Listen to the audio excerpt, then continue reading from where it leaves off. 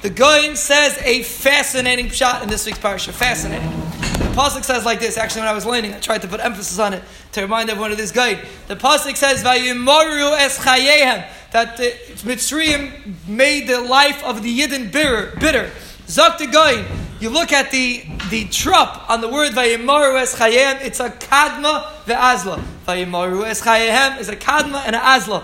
Zok the Goyin. The reason why it's a kadma ve'azla is because kadma ve'azla means get up early and go.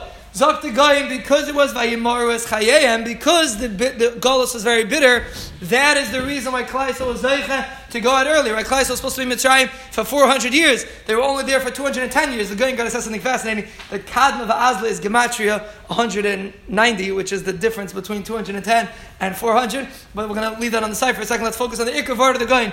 That the Kadma v'Azla, because it was Vayimaru es chayehem, Memela, it was Kadma v'Azla. There's actually another word that he says also, Vayter in the Pesukim it says Bivonenu, Vivneisenu, and it says we're going to go out with our sons and our daughters. And the Goyin says over there also, it's also Kadma v'Azla, because the children also are mishtatev in the Shibud Mitzrayim, and because number one, there was a tremendous quality, there was a tremendous emphasis on how hard the work was. So Mela, we went out because we worked much harder than we were supposed to, so to speak.